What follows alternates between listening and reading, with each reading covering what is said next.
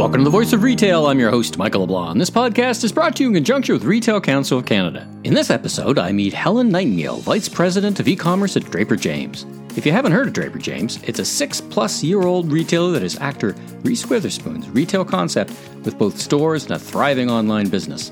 Helen shares insights around the foundations of the business and how they're using SMS texting to drive results. Where we created these custom flows within Attentive, where if you texted the keyword DJ Elf, as in like Draper James, gifting elf, to our short code, you were basically kicked into this flow where we got some information about who you were shopping for Christmas or holiday gifts, what their interests were, kind of what your price range was. And then from there, you'd be connected via SMS directly with an associate. Let's listen in now. Helen, welcome to the Voice of Retail podcast. How are you doing today? I'm so good. Happy to be connecting with you.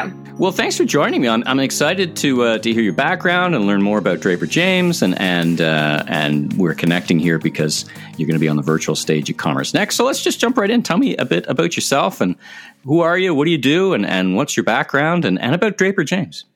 Yes, I've been with Draper James for about 3.5 years. My background originally is in marketing analytics, so kind of joined the team with the intent of focusing on building out some of the analytics functions and capabilities at Draper James. My role has kind of very much expanded in the past bunch of years, which has been exciting as the company has grown. So I now kind of oversee certainly still analytics, but site merchandising, site operations, and then, yes, digital marketing and some of our retention marketing and loyalty efforts as well. Prior to Draper James, I was actually with Nordstrom out at their headquarters in Seattle, working on kind of marketing and analytics and finance type things. So kind of took the big company best practices and scaled them down. Draper James is Reese Witherspoon's lifestyle brand.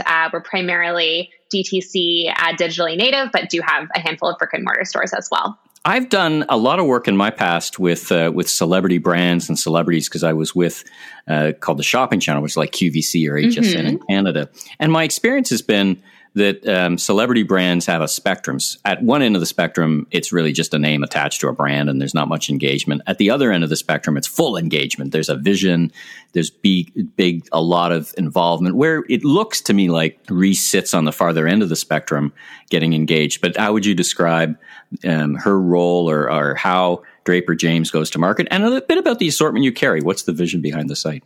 Yeah, I think that her original kind of vision behind starting the brand is really still something that's very core and fundamental to what we're doing and what we're trying to accomplish. So, about 6 years ago at this point, 7 years ago, she kind of was thinking about fashion, obviously, in her life. She experiences tons of different fashion viewpoints, but was realizing that kind of things were either starting in LA and starting to New York and then spreading to the rest of the country. And she really felt like there was an opportunity to bring to market a brand that started with kind of a Southern point of view and then translated that to a more national scale. So that was kind of the vision, and yes, still I think is a pretty good fit for some of what we're trying to accomplish.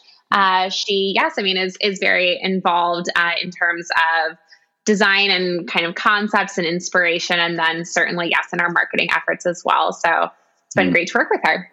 It's fun to watch the site because she kind of appears every now and then as a model. Like it's a very fun way, and named after her grandparents, I think. Is that yes, good memory. Yes. Oh yeah. All right. Exactly. So have definitely the authentic heritage viewpoint there.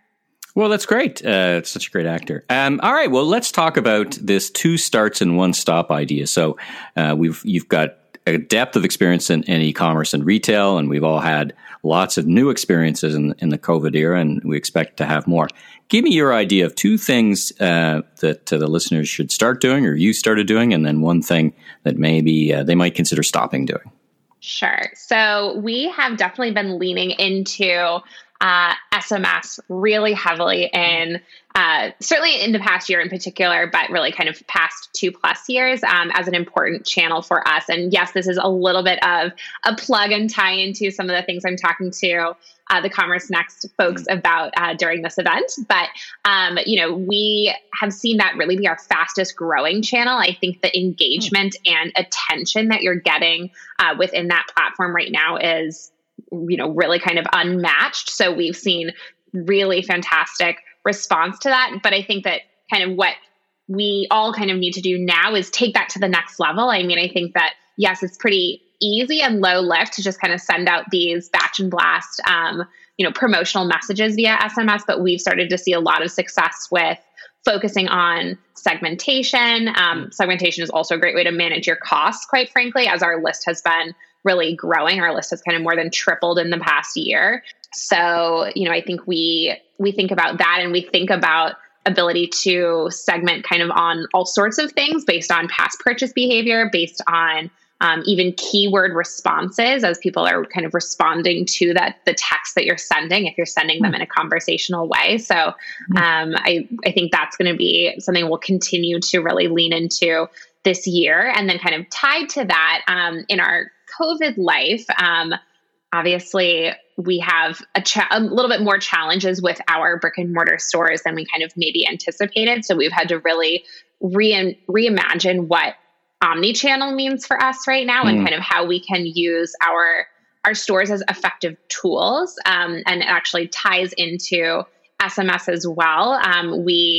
We've tackled the omni-channel question in really several ways in the past year, kind of further leaned into using store inventory to fulfill online orders. And one of the things that's been an interesting surprise of that is, we do sometimes have aged inventory at the stores that, will appear when stores are having tent sales or things like that. But by making that inventory available online, we actually were able to move through it pretty effectively as customers kind of stumble across things that they hadn't seen in a while or like felt fresh to them. So that, has ended up being, fulfilling from stores has ended up being a really significant portion of the business, more so than we would have anticipated in the past year. Right on. Let me ask you a couple of quick follow-up questions on that. So when you say your SMS list tripled, there's obviously people are home more, but is that a campaign? Like, how did you triple that? Some of it might have been, in other words, organic, but my sense is you would have had to do something to get those gains. Any advice around that for the retailers listening? Yes, I think there are some good teaser opportunities that can be leveraged. I do have to say most of ours is just kind of the organic growth of people coming to the site and kind of seeing the typical opt-in prompt. But at the same time, there's also some really fun campaigns that you can run around encouraging people via like an Instagram story swipe up to enroll in SMS and then get kind of first access to something. So, this is something we've done where, we'll say we have for example, like a new collection or a new like collaboration coming tomorrow night. But if you want to like get early access to it and kind of be the first to know, you can swipe up to learn about it here. And then, kind of fills you in through all the legal prompts and enrollment process for SMS. So is it your feeling or experience that the SMS drives a more urgency, more call to action because of it's a different medium than an email or other things? It sounds like you're connecting all parts like social media into SMS. It's both relationship and direct response in some ways for you. Yes, definitely. And I think that the fact that we know that obviously there's a lot of similarities in terms of like a mobile first customer who's engaging with us on organic social certainly is also going to be the kind of customer who's on their phone and maybe more receptive to receiving marketing directly on their phone as well. Right on. I guess it's like a bit of a hands up. If you're going to sign up for SMS, you're obviously engaged in that channel, right? So yes, love that hand raiser bias for sure. Yeah. But I mean, I know that there's kind of benchmarks around this, but it's a little hard to gauge just because of the technology exact open rate of SMS. But we believe that it's north of 80%, which, obviously anyone would dream of having an email, like massive email campaign rate nearly that high. So it's very really high effective. And pretty dependable delivery rates too, right? I mean, there's an email, of course, you don't always know what your delivery rate, actual delivered in the box rate is. So that's another advantage for sure of SMS. Yeah.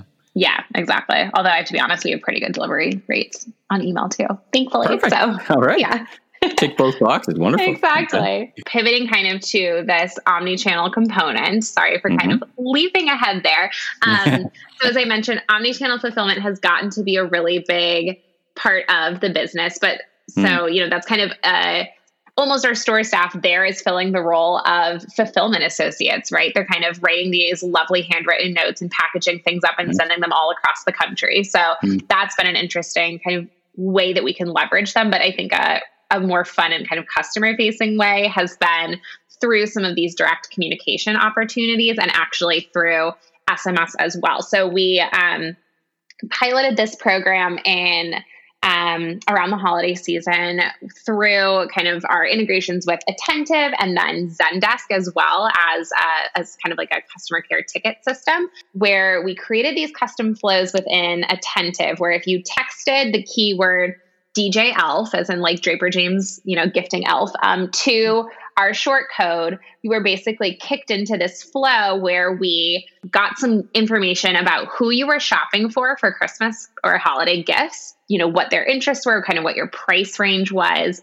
And then from there, you'd be connected via SMS directly with an associate in our store who could kind of say, I put together this curated like gift set for you, or like, text you pictures or answer your fit questions, things like that.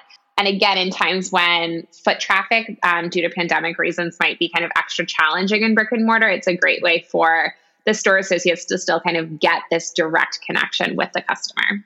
Yeah, fantastic. All right. Two great things, two great buckets of advice, so to speak. What about the one stop? What do you think there?